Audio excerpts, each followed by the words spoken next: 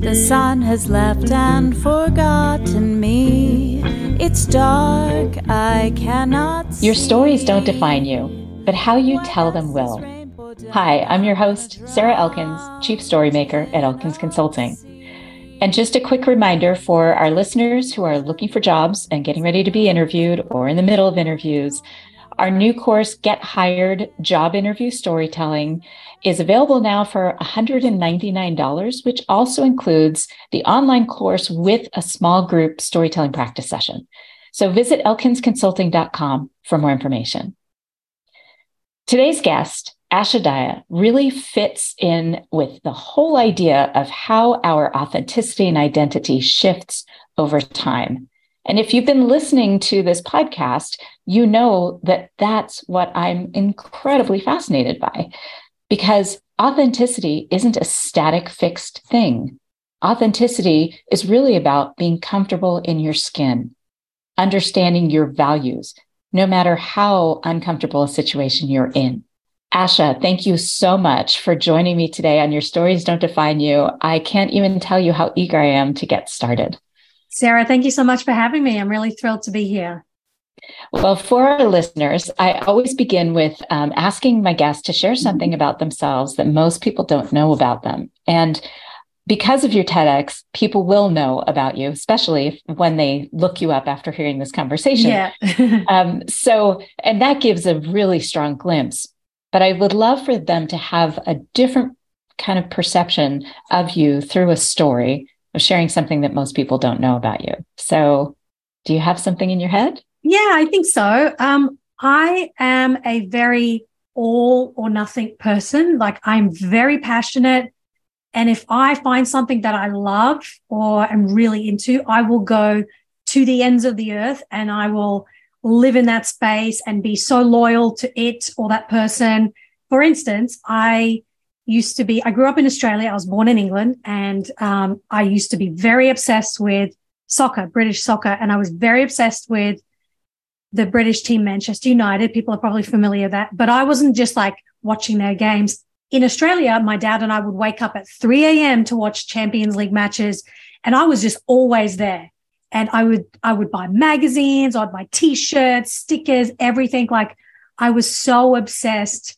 And eventually that obsession petered out. I mean, that was when I was younger, but that trait of, I found something that I really love and really makes me feel alive and happy, that has followed me throughout my life, in my career, in relationships, in hobbies, in advocacy. And so I really love that about myself. And it's also sometimes a little bit embarrassing, but yeah, that's me. I'm an all or nothing, very passionate, maybe sometimes even obsessive person, depending on what the thing is that I'm passionate about. I love that. So what do you think makes you switch gears? Like, you kind of grew out of the Manchester United phase. Yeah. Because you're young and it was sports and you probably got into something else. But yeah, is it that you've exhausted that passion, or is it something else that took its place? Can you think of a particular time when you shifted that?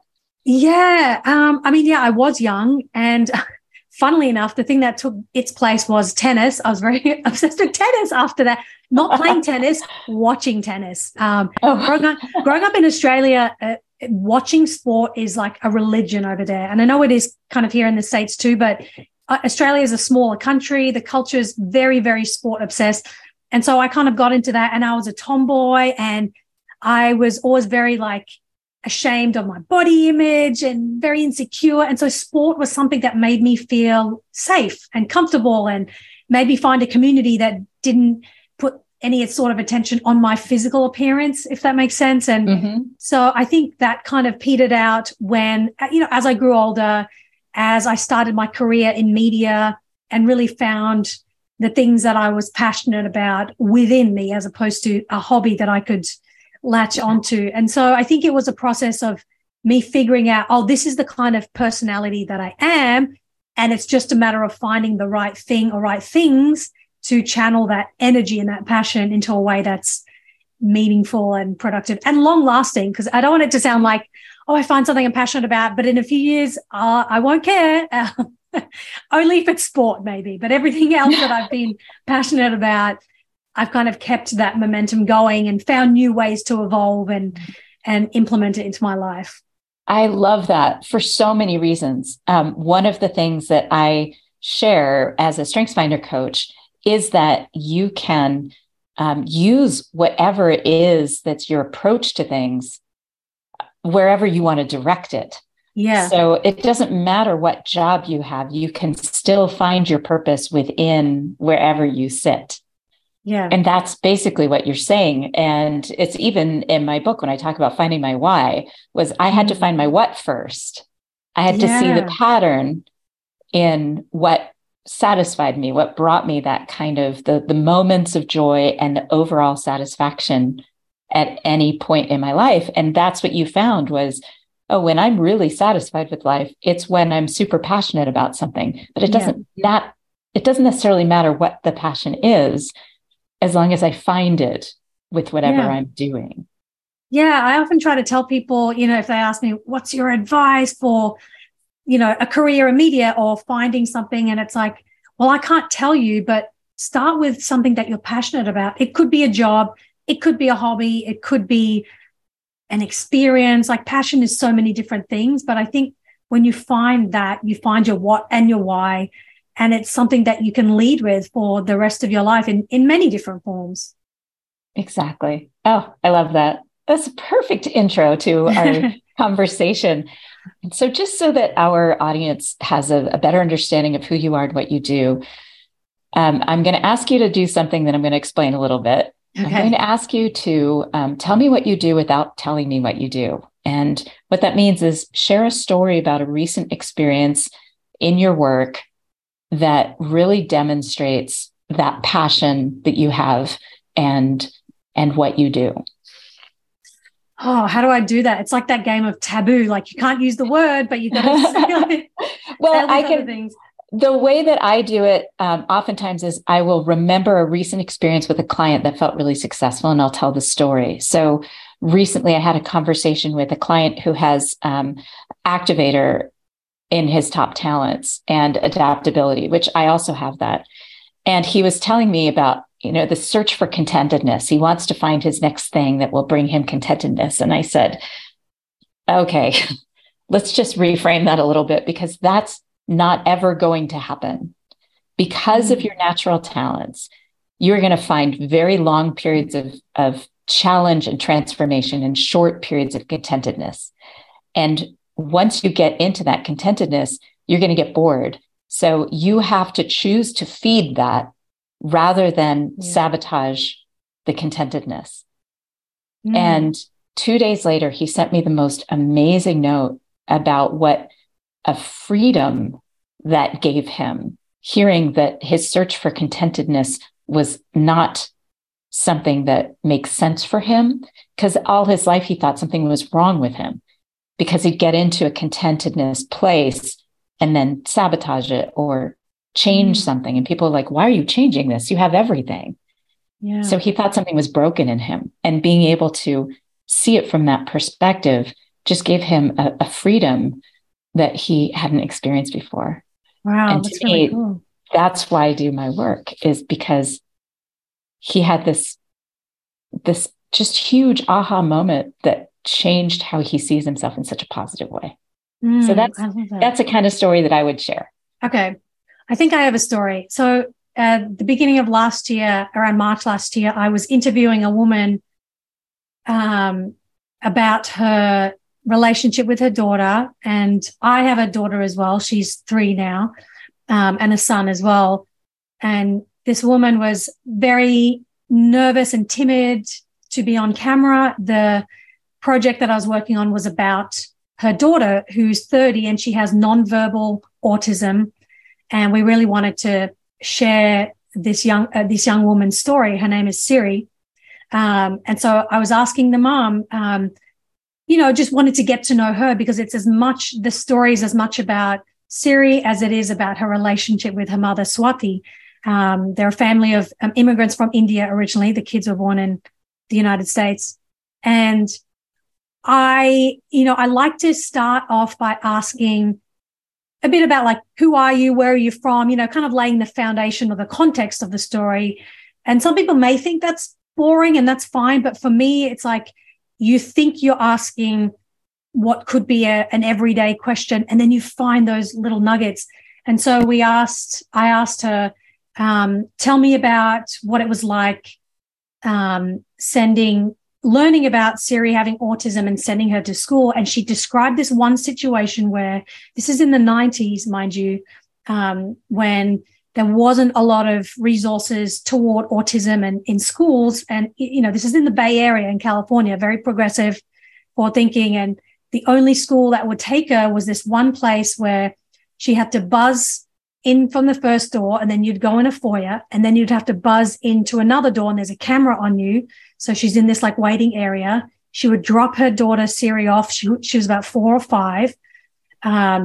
Siri would be screaming and screaming at the top of her lungs. Then Swati would leave the first door, stand in the foyer, still hear her daughter screaming, leave the second door. So now she's outside the building, and she would hear the door buzz and shut. She could still hear her daughter screaming. And Swati says she sat in the parking lot for hours because she thought, if something went wrong, I want to be there and just say, yeah, I'm here. I'll pick her up. And she said that it was like dropping my daughter off at a prison. I mean, this is like the only school that would take a daughter who had autism, and, people didn't have the resources to help her. And she was so traumatized by that. And even though that was about 20 or 30 years ago now, she was crying her heart out when she was sharing this story. And, she was like, I'm so sorry for crying. Or like, why are you crying? This is part of your story. And, to see her relationship now with her daughter, where she's at, and all the amazing things that Siri has been able to conquer and achieve. She just moved out for the first time. Wow. As a young adult with nonverbal autism. That's a big, big deal. But hearing Swati recall that story and seeing how it's still like right there in her chest, it's on the tip of her brain where she recalls it, and it just brings back all that trauma. I mean, that's so trauma. And I'm listening to her going, I don't know what to ask next, because I'm just imagining myself in that situation with my daughter. Like, what if I had to drop her off at what is supposed to be a childcare center or school that looks like and sounds like a prison, with the door being buzzed and the cameras trained on you when you're standing in the foyer, and people dragging your screaming and kicking child away from you, and the only thing you can do is stand there. And so anyway, that was just like, being in that moment, listening to her talk, I felt very honored that she wanted to share that with me and with us, and made me realize that, oh, this is why I do what I do. Oh my gosh, you unlocked this trauma for her. She probably thought about it regularly, but wasn't able to share that story. She has probably never shared it in a public setting in ways like this. I mean, I'm sure she's shared, bits and pieces of her story along the way, but she's been so hyper focused on raising her daughter and getting her help and being 100% focused on her. And she's got 2 other children as well. But having these moments locked away inside her just to survive emotionally and mentally and physically, to be able to bring that out of her in a way that she didn't feel burdened with, that felt, truly incredible. And, it was a privilege to hear that and have her want to share that with the world. Have you found that when we share a story like that release actually changes the story? It reframes it in the context of the current success. And I ask that because that's what I've experienced in my work as a podcaster, because those are the kinds of stories that I draw out in people. And have you had that experience as well, where it just shifts, kind of reframes the story and gives them some peace about it?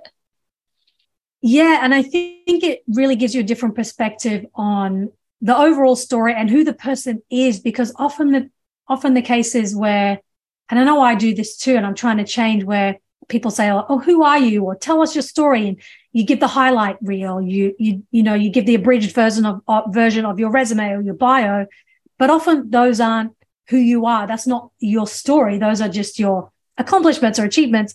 There's so many things in between the lines that we often don't talk about. Like, I could rattle off my resume, tell you all the TV networks that I've worked at and the book that I've written or this, that, and the other. But in there, I haven't written that I came from a very closed off conservative evangelical community, or that I went through a divorce at the age of 29 in a new country, living far away from my parents. Like, those are the things that are more interesting to hear about and gives you a sense of who I am, more so than I did this and I achieved that. I went to that college. Like, those are okay to learn, to know about, but that's not your story. Ashley, you are speaking my language in every possible way. And that's why I asked you to introduce yourself that way. And what I found also is that the stories we tell about other people often say more about us than they do about the other person. Yeah, it says what resonates with us. Exactly. So your story, what I kept seeing in you, and unfortunately our listeners won't be able to see the video, although we may do some clips. What I saw in you was the mother in you, your kind of a surrogate experience as a mother, listening to this other mother's story. And that realization that my daughter's only 3 now, but when she's 30, I'm still going to have stories like that will rip my heart out when I tell them. Yeah. That's what terrifying. I was seeing in you. That's definitely. I mean, in my role, in my work, with my work hat on, you're very professional, but in my mind, it's terrifying as a mother, because in the back of my mind every day is the thought that, oh crap, I am responsible for these little human beings, and they're still very young. So that means they're going to have lots more experiences, and maybe some of them will be not so great. And it's like, oh crap, how am I going to deal with it? How am I going to shield them and protect them and be the one that's like, yeah, it's very terrifying and invigorating in all at once. So to hear her story as a mother go, through all that trauma, it's a lot, and also empowering to know that she's still here, she's still doing her thing, and, she raised an incredible human being. And so then it gave me hope, like, all right, well, she went through things that I probably will never go through because I don't have a child with autism. But at the same time, look at how she's raised her daughter, Siri, and okay, then there's hope for others who are in the same situation, that there is light at the end of the tunnel. So that was a bit of a tangent. So yeah, no, it wasn't at all, because what I'm hearing about your story is that you're starting to understand that you may actually be part of the trauma to your child and still be able to have a relationship with them and raise them as successful adults, regardless of what their mental and emotional capacity is. Yeah. Yeah. So, definitely. And I can tell you as a parent of 2 boys who are 21 and 24, that yes, there were so many times where I would think, oh my gosh, I am the worst parent on the planet. And then the next day it would happen and I would have an opportunity to be the best parent on the planet. So, and they're so forgiving when they're young, and well, you think so, well, but they remember things. They do. I guess when they're 3 before they remember things, but but then the stories we tell them are reminders. And I think it's really important that I share those stories with my boys about things that I felt like I did wrong, where I'll say, this is what happened in my memory. And I know our memories are fallible, but this is the story that I tell myself. And we are all human with the capacity for failure and mess ups. And I'm your mom, but I'm by no means perfect. And they completely have gotten that. And I think what it does is it gives them permission to fail. It gives them permission to own when they've made a mistake and still be able to recover from that and try something new the next day. So, yeah, I feel like that's something more important to model than perfection or success or, all of those capitalistic ideals, I guess. It's just those really human traits that you can be and have permission to be human every day. Absolutely. Yeah. Oh, I still have that little chill, the hairs on the back of my neck up from the story about Siri. Yeah. And of course, all the memories flooding of the things that I might have caused trauma in my children. Ooh, we'll talk about something else. That is too painful as a parent. And yet, when you see your children grown, like my 24-year-old has this huge beard, ridiculous beard, and imagining your little baby growing up to be much taller than you, super strong, a big beard, and those humongous feet. Those are the things that I still am puzzled by, even after 24 years old. But yeah. So let's get back to your stories. You briefly touched on the fact that you grew up in this evangelical household, and I know from your work that you talk a lot about the reason the polarization of pro-choice versus pro-life is such a misunderstanding of what we're really dealing with.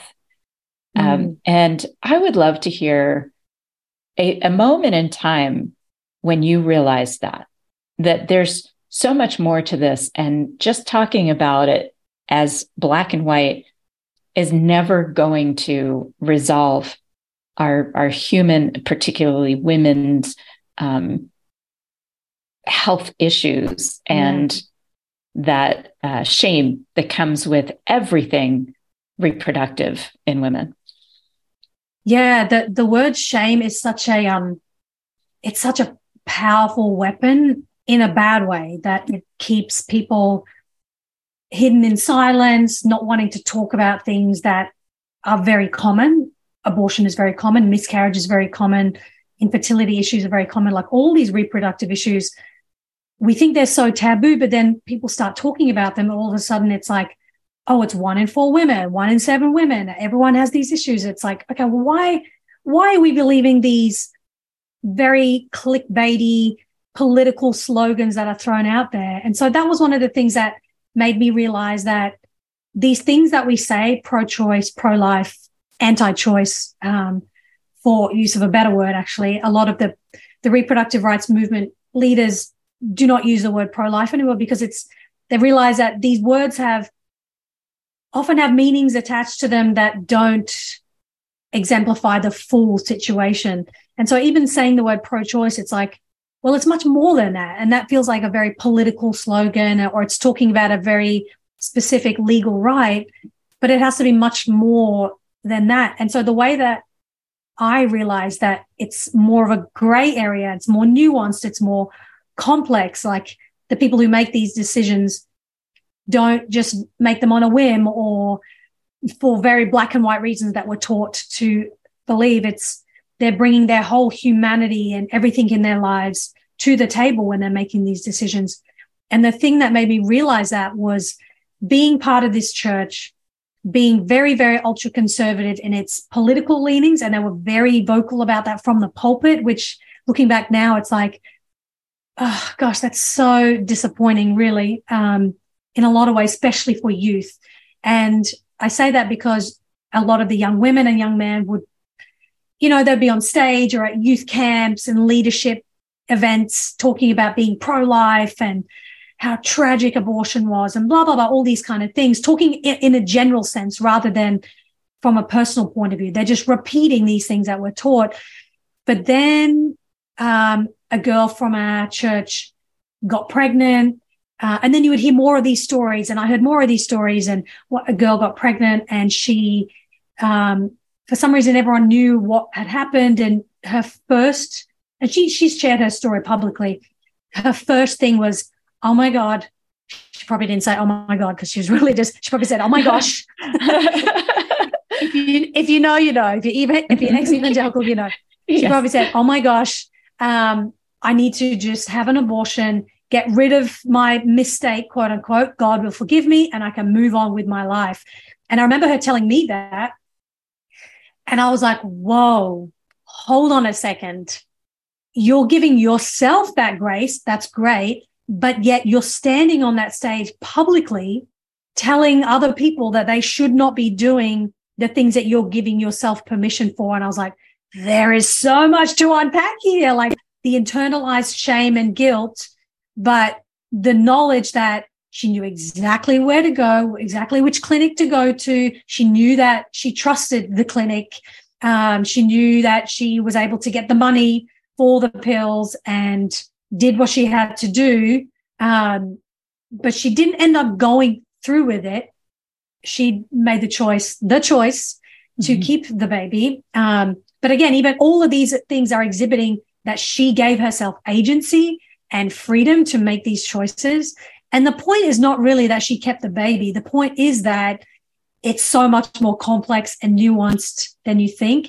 And although she still considers herself conservative and she would call herself pro-life, I know that she has a much more empathetic approach to this because she knows her own story. And a lot of people know her story. So her thing is now, well, this is what I believe, but you don't know anyone's story. And she's a single mother, and she's raised a beautiful daughter. And it just made me realize, oh, there is so much more to this than what we're told. Like, just all these things like, oh, women use these, crazy young sluts are just using abortion as birth control. I'm like, well, birth control is actually cheaper than abortion. So if you would prefer birth control, can we talk about that? And of course, that's a whole other issue.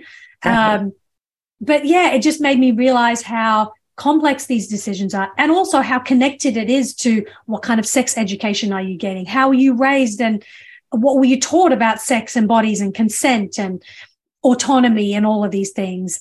Do you even know what a pregnancy entails? Do you know what an abortion pill is? The difference between a birth control pill, the morning after pill, an abortion pill?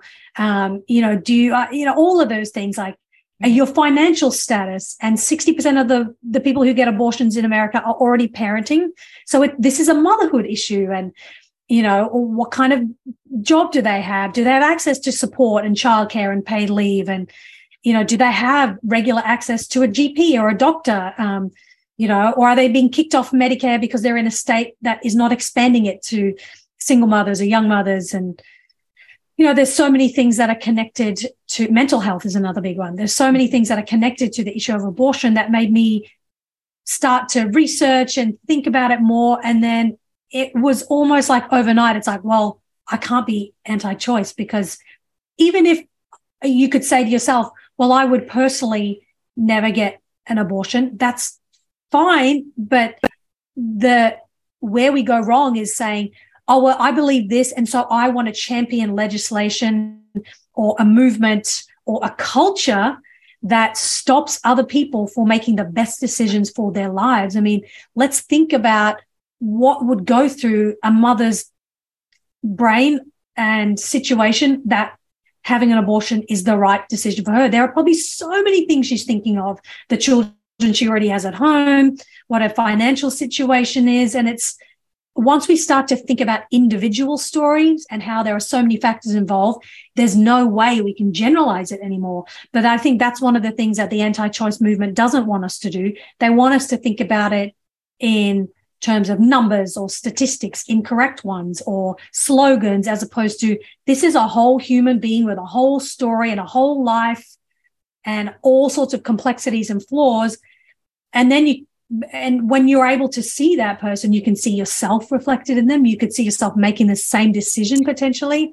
And then all of a sudden it's not black and white. And so all of that to say, that's kind of what I want to do as a storyteller, as a producer, in making these projects that show women's stories and people who have abortions, why, not even why, but like who they are and how they approach this issue. Because the why isn't as important as knowing that it needs to be legal and that it could be anyone's decisions. It could be yours one day and you don't know it, or it could be your mother's or your sister's or your own daughter's. And yeah, so I think that's my goal. And I don't necessarily want to be like, I want everyone to change their mind. I just want people to see that these decision makers are just like us and are whole human beings, and it's complicated. They deserve the freedom and dignity to make that decision by themselves without any other influence if they don't want it. So 2 things popped into my head. First, what was the first thing you did when you realized that? And this is before you were a mother? Or Yeah. is this okay? Before you were a mother, Yeah. you had this almost overnight. I mean, it was, I call it a dimmer switch. Yeah. And all of a sudden, a good description. that night, the light comes on full bright, or you wake up in the morning and the sun is in your face going, holy shit, I'm in the wrong place. Do you remember kind of the first time you talked out loud about this shift in your brain, or what you did? Like, what was the first thing you did when you realized that? Did you try to find somebody you could talk to about it? I think, well, going back to the traits that I mentioned earlier about being very passionate and all in, I just went all in on research and educating myself. I was hungry to like learn about stories, read articles, and I still have it. I have a bookmark folder on my browser of abortion. It's called abortion articles. That's the folder name, abortion articles. And they're from 2012, I would say, 2012, 2013. And I just would read these articles, and especially if they were a personal story from someone who had come from a community that I had come from, and just really sharing that nuance rather than just the statistics. But even the statistics I wanted to learn, I wanted to know about, so that I had some sort of context, because in the church that I was from, it was never encouraged to go research for yourself. This is what we believe, but go research. This is what it is, right. And that's it. There was no mention of the actual data of who gets abortions, who are the majority, why, the states and all this kind of stuff. 1 in 4 women in America before the age of 45, majority are mothers. A lot of them are people of faith. Faith is not synonymous with being anti-abortion. There are a lot of people of faith who believe in the right to abortion, and that isn't talked about enough. And so I went all in on the research, and I think I would talk to people a lot of times on social media, like Facebook, and have stupid arguments. Facebook and social media is never the place to change someone's mind. And I learned that probably way too late. And so those were the most quote unquote out loud conversations that I had. And it would make me really angry. But then I just kind of focused on what my goal was and refined what my goal was. And that was not to change people's minds. I mean, sure, in an ideal world, people having the same journey that I did would be so great and, allow for a much more empathetic culture when it comes to abortion. But more importantly for me was being in a space where it wasn't about being antagonistic. It was about, okay, well, this is what I think now. How can I be the most use? How can I help? And what is my fit now? And so for me, it's being a storyteller or amplifying other people's stories, giving them the platform, giving them the space to share, filming their stories, writing about it, all of those kind of things. And so once I realized what I was able to do with that passion and channel it in the right way with this newfound light bulb moment in my life, it made me much more happy, because it wasn't about, I need to debate everyone. I need to have all these arguments. It was just like, none of that made me happy. And maybe for some people it does, but I wanted to be in a space of positivity and doing something creative. So that's kind of how I went on my journey. But I don't remember the first out loud conversation. I do know that my TEDx talk, I would think to myself, like, this is one of the biggest times where I'm really putting it out there in a public way while talking about the issue as a whole. And anytime that I got to do things like that, like talk about, this is how I used to think, and now this is where I am, and this is what I'm doing with my passion, it made me feel much more empowered, because I knew that I had a goal rather than, I just changed my mind on something. Mm-hmm. I think the biggest contradiction that I'm hearing in terms of being an ambassador for our people, women in general, is that conversation when you have it with somebody who is anti-choice, but has had that experience, either has had an abortion and has forgiven themselves, but now they're anti-choice for other women. They're still voting. And they're still voting for people who are doing the damage to our body autonomy freedom. Yeah. And that's how I think of it, as opposed to narrowing it to one part of our healthcare, our choices about whether or not to have a baby. But body autonomy across the whole, it needs to be mine. It can't be somebody else's choice, no matter what my decisions are. Whether you're having breast augmentation or breast reduction surgery, or whether you're going to have a hysterectomy or getting your tubes tied, all of those decisions that we make, they have to be our own. And so that's the thing that I keep coming back to, is how do we have this conversation to a point where people realize that they're voting against their own self-interest? I mean, it happens a lot. Hard. It happens all the time. It's really hard. It's one of those things that I don't know the answer to, other than people sharing their stories is the most powerful way to disrupt the noise, maybe even for one person. And I think connecting one-on-one with people is the best way to break through what seems like an insurmountable wall. It's really shameful, because the woman that I mentioned, whose story I shared about, she made the decision to have an abortion, then she changed her mind, voting a straight Republican ticket, for instance. Well, you're voting for legislators who do nothing about school shootings, and you have a school-aged child in a country where, in many states, gun laws are getting more and more lax, and that is terrifying for me as a mother. Just the thought of that should make any quote-unquote pro-life person be pro-gun sense laws. Like, it just boggles my mind that they're all about, like, no, don't do this, don't do that. But when it comes to guns, it's like, oh, give me my freedom, let me do what I want. Or vaccines, like, my body, my choice. Like, you're co-opting a slogan, knowing full well the origins of it, and now you're saying it for something else when it's convenient to you. Well, okay, don't take a vaccine, but then be consistent with your beliefs. And that's where it just really irks me. And if I think too long about it, or if I focus too much, it just makes me angry. And so I always try to find ways where I could channel that anger into something positive. And it's usually donating to an organization, or amplifying an article that I know is really helpful, or, something like that, supporting someone in the space where they're doing great work. But the juxtaposition is incredibly hard. And even you mentioned, bodily autonomy as a whole. I had a friend who she always knew she never wanted to have kids. And she, in her 20s, had gone to see multiple doctors saying, I want to get my tubes tied. And they're like, oh, yeah, you're going to change your mind. You're going to meet a husband and he's going to want kids, and you're going to change your mind. She's like, do I not have a say in this? Like, maybe I'll meet someone and I still have a say that I don't want kids, or maybe they don't want kids. And she had to see multiple doctors. All of them denied her.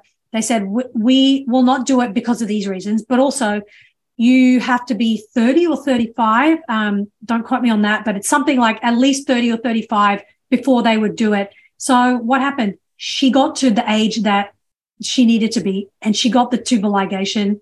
She got her tubes tied, and she followed through everything that she wanted, she knew about her life. And she's in a beautiful relationship with a man now. I think she's married or engaged. And it just reminds me of just how little trust there is in women, that we like. There's this idea, there's this pervasive cultural idea that, oh, we don't know what we want with our life, so we need someone to decide for us. And, silly little woman, you need a man to show you sense. But I think once we give space for us to make those decisions, and also permission to fail, it's okay to fail and make the wrong decisions and work out how to get back on track. Like, all of those things we deserve to have in our lives, whether it's about our body, our reproductive decisions, or our careers, or anything, and I think that's what's really lacking. It's not just abortion, it's not just birth control, it's everything across the board. Like, do we as a culture trust women when we say, oh, we don't want kids? Or do we trust her when she say, oh, I was assaulted, and goes before a judge or tells the police? that she was assaulted? Do we trust her? Or do we say, okay, but how much did you have to drink? You know, all of these things, they tie into each other, and it starts to become really, really scary. And so we have to, for me, it's like, how do we find ways to chip away at that system? And there's things each one of us can do. And it's a really big, seemingly insurmountable cultural objects to chip away at, called the patriarchy, but it's a slow burn. And I think we're getting there. The more conversations we can have like this, and raising consciousness and raising awareness and offering and raising ways. our children in that way. I know I was so I wasn't surprised, but honored and appreciative for my older son on his 24th birthday. I noticed on Facebook that his fundraiser was for Planned Parenthood, and he is a gun rights advocate here in Helena, Montana, which is it's a whole interesting conversation. Again, he's a full person. He's a whole person, born in Washington, D.C., raised in Montana by two, definitely on the left liberal side of the spectrum, the political spectrum. And his comment when he was posting about raising funds for Planned Parenthood was, because I don't think anyone can tell anyone else what to do with their body. Wow. That's really interesting. Wow. So I think, especially as a mother, even if you have this friend who is going to vote all Republican, being able to have the conversations with her children about why, as opposed to just doing it and telling them you have to do it too, or, raising them in a place like, as you spoke about, from the pulpit, people telling you what to do and telling you not to ask questions. Yeah. Don't ask questions. Just believe, just have faith. And I think that's part of why it was important to me, even though I'm not a religious person, to raise our children in a Jewish household, is because the Jewish tradition is to ask questions. That is, I love that. They say that the old joke is, if you put a dozen rabbis in a room and ask them a question, you'll get 13 different opinions. Because it's all about questioning and doing your own. That's beautiful. That's the way it should be, because we're all so different and we all have different perspectives, and that makes life interesting, having different approaches. Yes, but we also lose control. And I know that that's kind of the grasp there, and hopefully a dying gasp of the control. So let's turn back around to stories. I'm sure we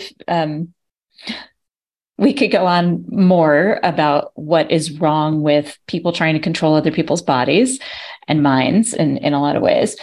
But I'm especially curious about when you started to put together your TED Talk about this complexity of the conversation, that it's not a simple, yes, I believe in it, no, I don't believe in it. When you were putting that together, did you have fear? I know you go full on into passion, and so you were doing all the research so you could provide real statistics and stories, specific stories about people going through these complex, complicated decisions. What was something that you thought about before, and then maybe how you came back to it after you did the TED Talk? Honestly, I can't remember whether I felt fear around the content of the talk, because I was so focused on memorizing a 12-minute talk. And so in the months that I had leading up to the event in Illinois, I was literally every single day, I was practicing. So I didn't really have a lot of space to think, oh, what is the reaction going to be? I just knew that it was something I really wanted to say, and it's not a goal that I had on my bucket list. Like, I wanted to do a TEDx talk. And so I think afterward was the moment, even in that auditorium where I gave the talk, I had women coming up to me, sharing their stories, because I talked about maternal mortality and maternal health as well, and how all these issues are interconnected. And multiple women came up to me and said, I almost died when I was giving birth, and this happened to me, and no one cared, and there isn't that whole political outcry about this common maternal issue as opposed to abortion. I'm like, wow, it just reminded me that there's a reason why I felt called to do this talk and talk about the issue in a way that I wanted to talk about. And I haven't read the YouTube comments, and I don't want to read the YouTube comments because we all know what the comment section on YouTube is all about. And what really mattered to me were those real interactions that I had with people, and even from other people who've seen the talk online and written to me and said, oh, wow, this is really amazing. I also come from the same background. Thank you for sharing this and speaking out loud. And I've made some really interesting and really great friends from them seeing that talk and connecting with me and wanting to talk and collaborate in some way. And so, it's been really interesting. I don't remember. All I remembered was I wanted to get the talk right. I want to be perfect. I wanted to be word perfect. Mm-hmm. Remember all these, I think I had like 3 or 4 pages of copy that I had written that I wanted to memorize, and I did it. And I think after doing it, I was like, oh my God, that is such a relief. I went off without a hitch. Now I can take on all the rest of the emotional, reactions and all that kind of stuff. So it was more afterward that I was tuned into the reaction of it. Wow. That's incredible. I think a lot about what is going to be the reaction and what do I want to come out of it. And that's why I asked that question. Mm. And afterward, I totally understand that feeling of relief that it's just, oh, thank goodness. I did and whatever happens. But at this point, this was my goal, and I met that goal. I can definitely appreciate that. And the reason we met was because you had posted a celebratory post on LinkedIn about having reached a fundraising goal through Kickstarter for a project. And I was so excited for that project. And I would love for you to share with our audience what started the Kickstarter and what were you celebrating? Yeah, so I'm working on a short documentary called Someone You Know, and it shares the stories of 3 women in the United States who have had abortions later in their pregnancy and the barriers they faced along the way, to getting the care that they needed. These stories are heartbreaking, powerful, eye-opening, really showing people what happens, later in pregnancy, who the typical later abortion patient is, and really, really amazing stories. And so I have gotten a few grants along the way to fund different aspects of the documentary. And so I wanted to do a Kickstarter to raise more money. There's going to be a lot of animation. So with the interview footage of each woman, as they're talking and describing their experiences, there's going to be a lot of animation. So that's what I was raising money for. The film was originally filmed in 2020. We filmed it during COVID, and we did it all virtually. So we sent each woman and the experts, we interview a doctor and an activist, we sent them an iPhone 11 camera and a little tripod setup, and we interviewed them over Zoom. It was really a really unique way to film something at the time, obviously. And the initial goal was to release it before the 2020 presidential election to really push back on some of the ugly anti-abortion rhetoric that Trump was talking about and other Republicans. That timeline shifted a little bit, and the original production company that had hired me to produce it, they then decided last minute that they didn't have the bandwidth for it or budget. So they kind of shelved it. But then the guy who ran the company said, do you want the footage? Do you want to make it into a film? And I said, yes. And so this was early 2021 now at this point. And so I had the footage, and I started working with an editor, putting it together, and decided I want to use animation. I could either do reenactments, go back and film the interviews again in person and raise more money, or I could do animation. And I hadn't worked with animation before, so I wanted to do that. Little did I know, it's probably the most expensive thing. It is. It's really expensive. Really expensive. But I'm glad I'm in it now. I'm doing it. And so that's why I did the Kickstarter in October last year to raise money. I had been able to, the grants that I had gotten enabled me to make a trailer with the animation and work with an editor as far as I had gotten, and also an illustrator to make the poster. So I knew I needed a certain amount of money to raise to do the animation on the full documentary, as well as complete sound mix and color correction and a bit of music. So that's where I'm at right now. I'm working with my animation director. She's based out of Brazil and she's phenomenal. And the people she works with are phenomenal too. And we're putting the storyboard together, and we're aiming to have the film released in June. That may be a little bit ambitious, but that's my goal. And if not, it will be released after that. It is going to be released at some point, but I'm just working on it in between other jobs and as I, get the money to do so. Mm-hmm. And so to be able to reach the funding goal was a big deal because it was the same time as the midterms last year. It's a topic that some people think of as controversial.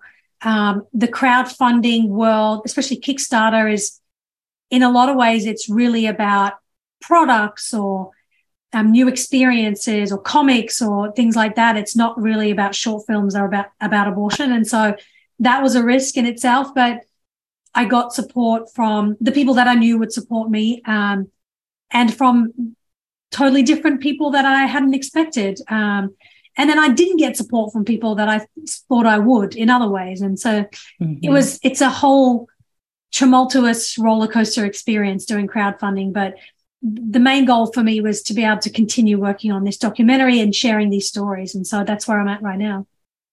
Oh, that's so exciting. And I before we wrap up, that is something that I think about a lot, is who shows up and who doesn't show up when you expect it. And as we spoke just before we started recording this episode, I said, I have noticed in my experience with friends who have either lost a children or lost their spouse or lost a child or spouse, or had a diagnosis that was frightening and had to go through major medical issues. And the people who show up for them are rarely the ones that they anticipate. I mean, you expect certain friends to show up and they just kind of ghost you, and you wouldn't even have thought their name out loud or even in your head. They're the ones that show up with food and to take you out for coffee or just to sit and listen with you. And I found that same thing happened when I was doing a pre-order for my book. I remember being surprised at who didn't buy my book, and then being even more surprised by the people who did.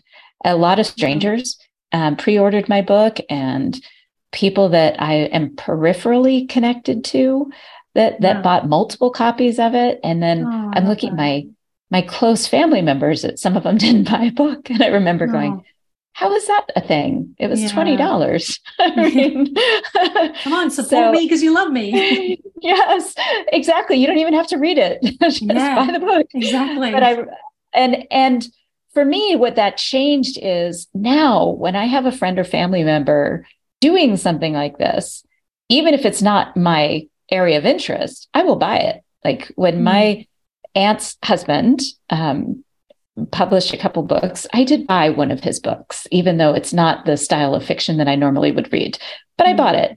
And then I gave it to somebody else so they could write a review, because it wasn't, I won't write a review for something that I don't love, or that isn't my style, or, doesn't fit my brand. But I will definitely make sure somebody who will love it will have it so they can write the review. Right.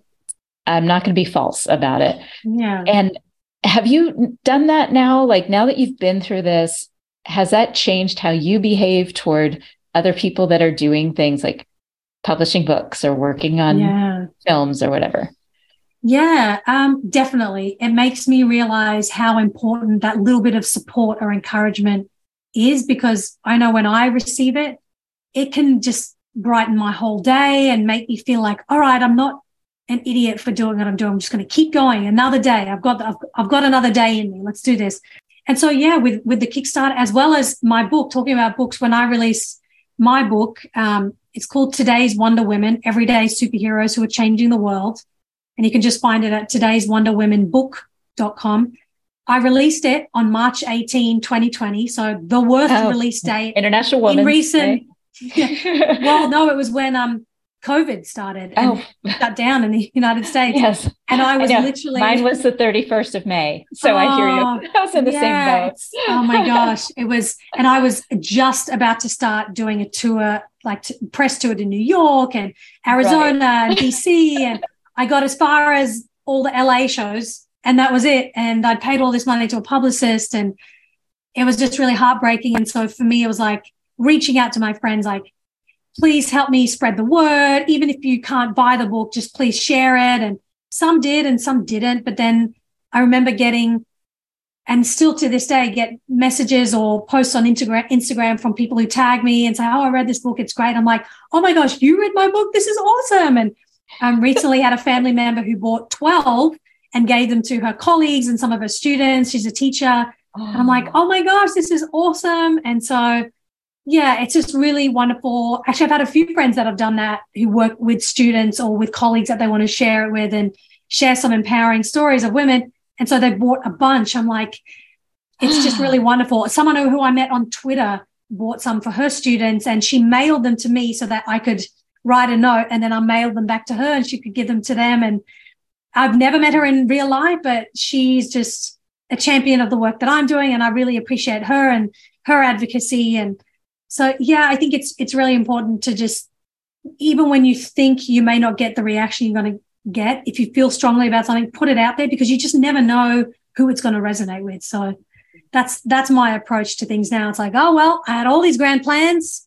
I was going to go to New York and DC. I was going to be amazing on the Today Show. And then COVID hit. And so that didn't happen. But I'm still here, still talking about the book. And so, yeah. Well, I am going to buy a book as soon as we finish this conversation because I had not purchased it yet, but I did watch the TED Talk. And for our listeners, what's the best place to follow you and find your information? Yeah, so you can go to my website. It's www.ashadaya.com. And you can check out I'm on social media. I'm on Instagram and Twitter, just with my name at Ashadaya, ASHADAHYA. On my website, you can find out information about the documentary projects I'm doing, the podcast series, the filmmaker podcast series I host, the advocacy work I do. And then, you can find my book at todayswonderwomenbook.com. And there's an Audible version and a hard copy version. And yeah, that's me. Please feel free to get in touch if you have a story that you want to share and a place to amplify it. Perfect. And for our listeners, you will find all of these links and all of the information at elkinsconsulting.com on the podcast page in the blog post associated with this episode. Asha, thank you so much for joining me today. It has been such a pleasure. And listeners, now it's your turn. If you had an opportunity to amplify a specific story from your life that you know other people have experienced and would find great comfort and inspiration in, what would that story be? Email me at sarahelkins@elkinsconsulting.com. Smile, what's the use of crying? You'll find that life is still worthwhile if you just smile.